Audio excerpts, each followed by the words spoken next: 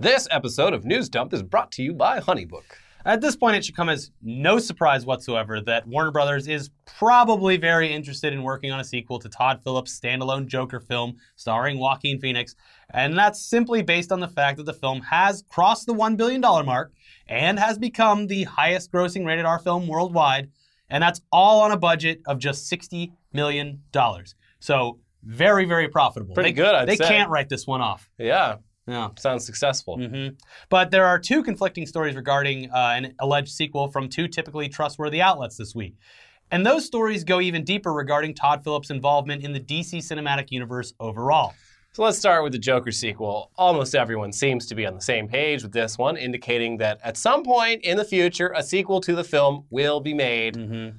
In the Hollywood Reporter's article, they even point to the fact that Warner does have sequel options in place for Joaquin Phoenix to reprise the role. But in their reporting, they basically lay out that the sequel has been confirmed and is moving forward, and they even go into further detail about what the sequel would or wouldn't cover, pointing to the possibility of further developing the relationship between the Joker and Batman. Oh, no. But also saying that Phillips' movie wouldn't be messing with a Batman origin story because it would conflict with Matt Reeves' upcoming film. So two different canon. Yeah.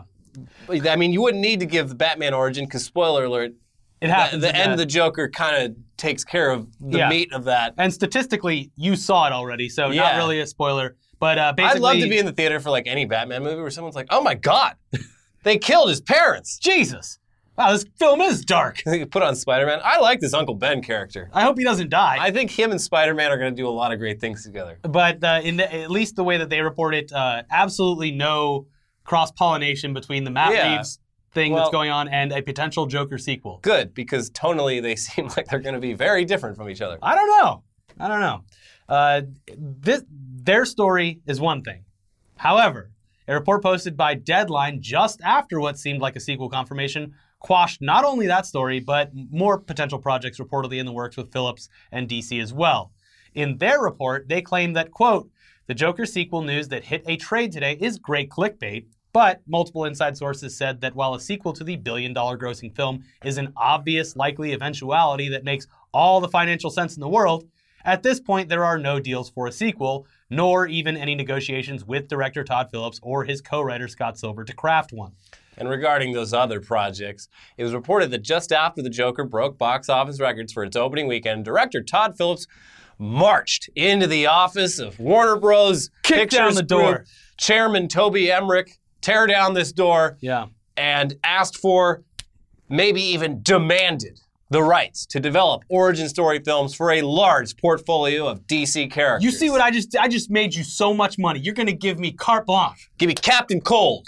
Give me Killer Croc. What's the one that does all the King cocaine? Shark. Oh, God. Snow Blind or some shit. Yeah. Fuck, what's that guy's name? Yeah.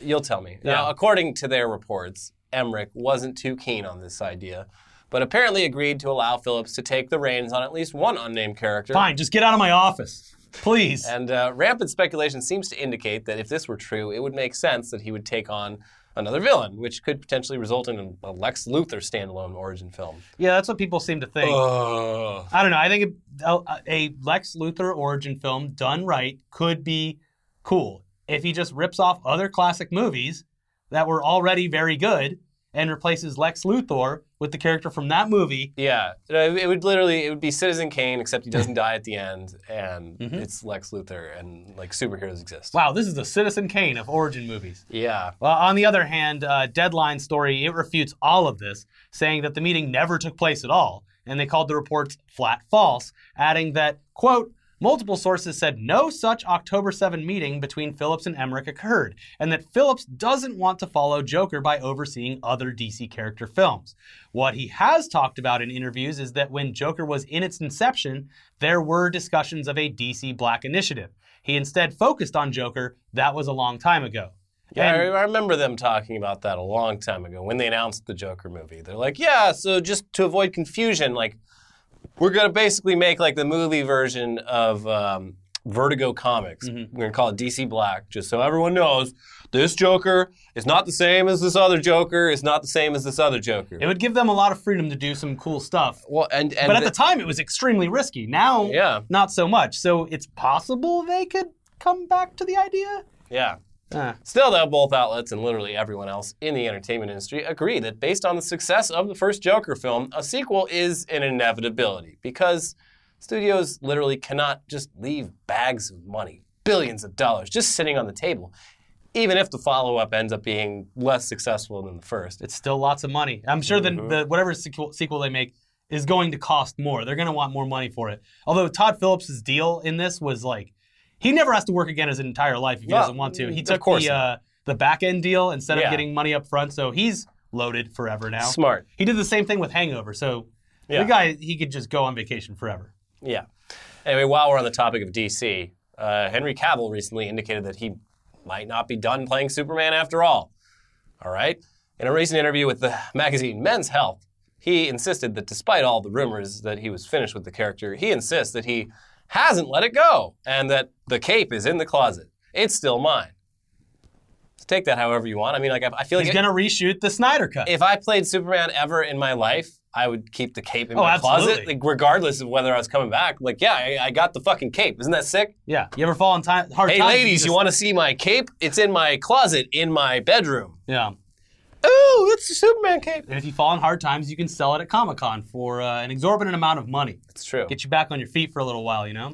I don't think he's going to have any trouble with that, though. I don't think he's coming back, though. Like, no, he's going to be back in the new Snyder Cut, premiering on HBO Max next March. Yeah, yeah. That was, in case you aren't a Patreon, we talked about, again, our conspiracy theory that the Snyder Cut is going to premiere on HBO Max. Oh, 100%. Because Ben Affleck was tweeting about it last week, and he has no reason to say anything about it. And Gal Gadot. I'm like, wow. And Damon Lindelof, I think it was. Yeah. Yeah. Who, Damon Lindelof is a Warner Brothers employee. So it all... He's like, I'm not saying I've seen it, but if I had, it's really good. And that's the other thing is, the movie, it doesn't even have to be very good. If they just put up whatever the Snyder Cut is on HBO Max, they're going to get a ton of signups because it's been millions of dollars worth of free marketing for the past couple of months, if not years. And regardless of its quality, people will probably agree that it's better than the Joss Whedon one because that one was terrible. Yeah, it was dog shit. But I don't think there's a way to save what was shot. So you can only polish a turd so much. Yeah. You can only put so much lipstick on a pig. Yeah. Moving over now to an absolutely ridiculous story that popped up this past week from the absolutely insane minds behind the scenes at the big movie studios. Now, you may not have known, or you may have known, that recently a biopic about Harriet Tubman was released in theaters. And we would hope that, at the very least, especially if you're an American, you are aware that Harriet Tubman was a woman born into slavery who became famous for her Underground Railroad, which allowed slaves to escape to the north using a network of safe houses. Not literally a railroad, though. Not a literal railroad, but... not always underground. Yeah. Under the ground. It was a pretty complex system of safe houses and, like, it was pretty crazy. She saved a lot of people's lives. And also a big thing to remember about Harriet Tubman is she was black. She was not a white woman.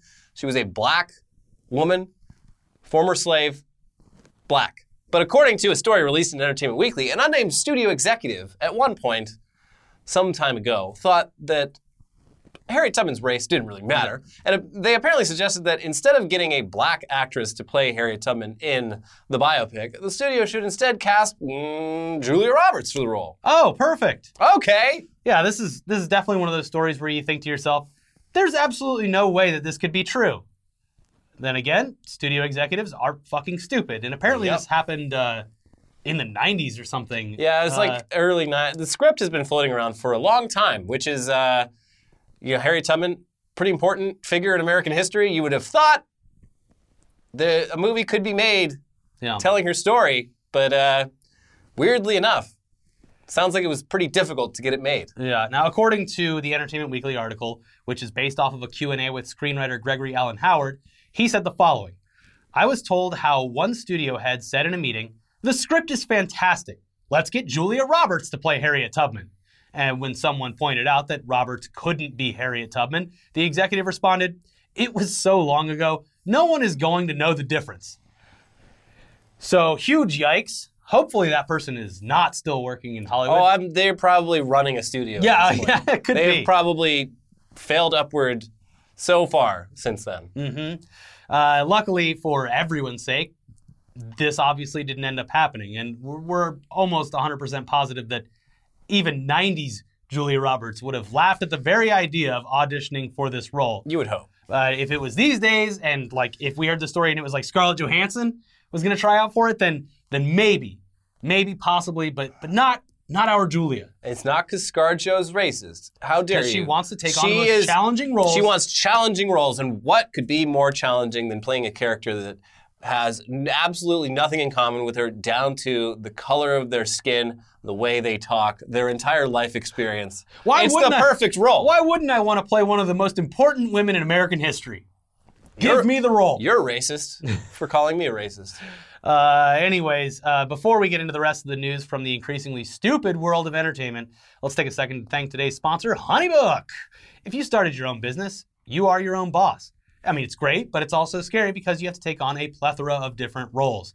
If you don't do it, it doesn't get done. And if you need help doing it, you need HoneyBook. HoneyBook is an online business management tool that organizes your client communications, bookings, contracts, and invoices all in one place. It's perfect for freelancers, entrepreneurs, or small business owners that want to consolidate services that they already use, like QuickBooks, Google Suite, Excel, and MailChimp. With HoneyBook, you can automate your busy work. They have easy-to-use templates for emails, proposals, brochures, and invoices. Simplify your to-do list and stay in control with HoneyBook. Simplify, do or die. Simplify. They need to buy that from us. Right now, HoneyBook is offering our viewers 50% off when you visit honeybook.com/newsdump. Payment's flexible, and this promotion applies whether you pay monthly or annually. So go to honeybook.com/newsdump for 50% off your first year. That is honeybook.com/newsdump, or just click the link in the description below for 50% off your first year. All right, back in the news now. Yeah. With Elizabeth Banks, a person I otherwise quite admire. Yeah, I think she's a very funny, a great body of work, and comedian, very talented in a lot of my favorite movies of all time. But this week, she's been doing a lot of playing the blame game yeah. for the absolutely abysmal box office performance that her Charlie's Angels reboot has received. Oh, what's that? You didn't know there was a Charlie's Angels movie out? Yeah, there is. Or you just didn't care. And no one saw it. The film, which was both written and directed by Elizabeth Banks, was only able to pull in around $8.6 million during its opening weekend run, which Yikes. is especially horrible considering that the movie cost nearly 5 times that much to make. Yeah. Woof. Yeah, it's a big oof. Now, to almost any level-headed person out there, the multiple reasons for this flop should be obvious, even before critics were able to start posting their reviews. Which weren't great. Yeah. I mean, it's a reboot of a property from the 1970s, so who cares? It's already been made into a film twice before. Those film versions were successful in large part thanks to the lead actresses being some of the most famous actresses working at the time, whereas this one stars relatively no-named actresses, no offense, aside from Kristen Stewart, and it reportedly had very little action. Yeah. I heard it was a slog. So sad. Mainly, we say again, who the fuck is dying to see a Charlie's Angels reboot right now? That is the main problem here. Even the sequel to the successful film didn't pull in crazy box office numbers. Why would a reboot in 2019 with far less famous actresses even stand a chance? Nothing against those actresses. Not that there's anything wrong with them. But you could clearly look at the other Charlie's Angels movie and be like, wow, those were all hugely famous actresses, especially when it came out. Yeah, the old ones, they also had Bill Murray as like their, I can't remember the character, but the guy who sends them the missions. Charlie? I guess so. I don't really, I've seen the first one, I don't remember it. Yeah, it's a long time ago. I don't care about the franchise at all. I wasn't even alive when it was a big thing. No.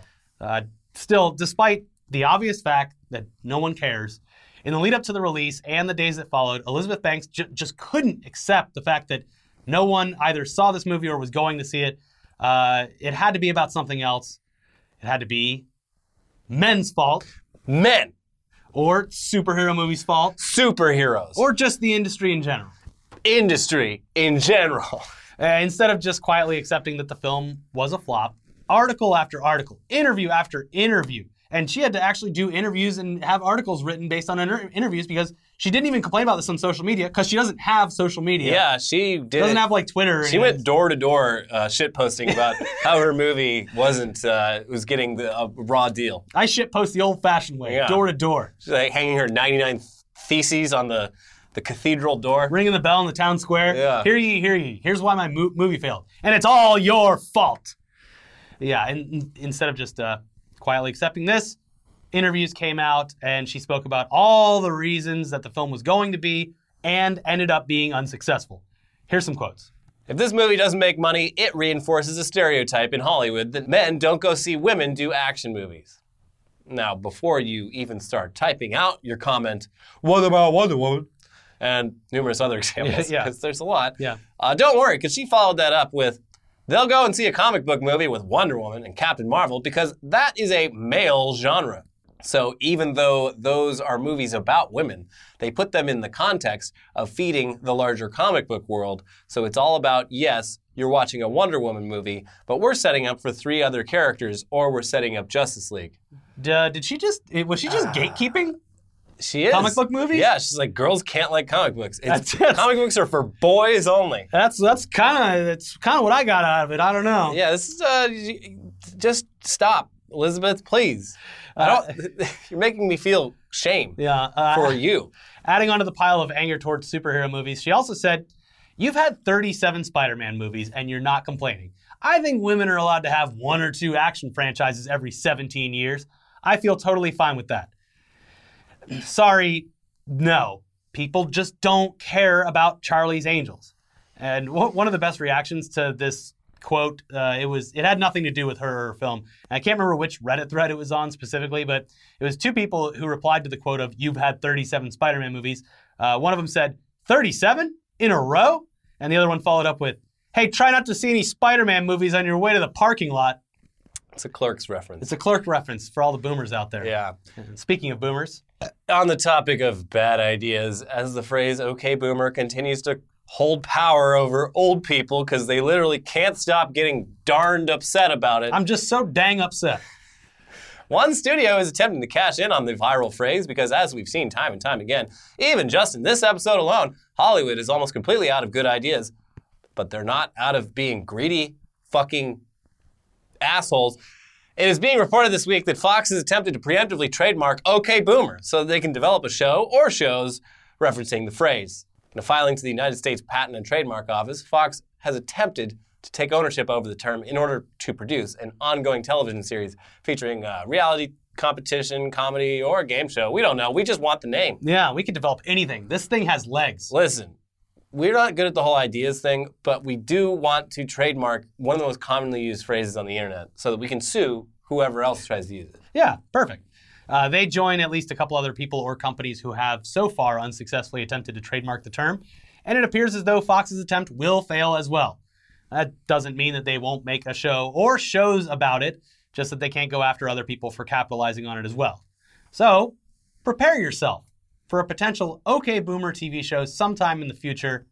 That's going to happen well after the term has completely died off, hopefully, unless the boomers themselves keep it locked up. I'm going to start like a whole block of shows on Mondays, Meme Mondays. We got Damn Daniel at 7:30. Yeah. And we got OK Boomer at 8. Yeah. And we got... it's must-see TV. We got Fucker Right in the Pussy at like 9. Yeah. Yeah. What are some... They've already made Grumpy Cat cartoons. And animated stuff, Rage comics at 9:30. Mm-hmm. Jeffrey Epstein didn't kill himself on Fridays at 8. Well, TGIF. Thank God Jeffrey Epstein didn't kill himself so that he can stand trial and face consequences for his crimes. But we're making all of that up. Yeah, this is lame. If you want to hear us talk about a lot of things, the Mayor Pete dance, the Snyder Cut, Kanye West having a serious God complex, please check out our weekly exclusive podcast, which can only be listened to if you are a member here on YouTube or you give us at least $5 a month over on Patreon. Think about it as supporting the channel instead of just throwing $5 away. Yeah, this show is brought to you by viewers like you. Yeah. Aside from the podcast, be sure to check out our most recent episodes of Tech News Day, where we go over the whole Half-Life 3 thing. including a bunch of other stuff. Confirmed? And then also our video where we literally do the Mayor Pete dance and complain about just a lot of other stuff, including South Dakota's short-sighted ad campaigns that end up being just hilarious. I love them. And also subscribe. Yeah. Trying Smash to get that subscribe button. and the bell. Do the bell dance. Stop being such a coward. Do the bell dance, You Elliot. coward. Bell dance. Ding, ding, What? ding, ding, ding. This is a bit. What? It's like the floss, except you just hit your hips This with the is bell. not a dance. Anything's a dance if you try hard enough. Look at the Mayor Pete dance. Well, on that note. Bye.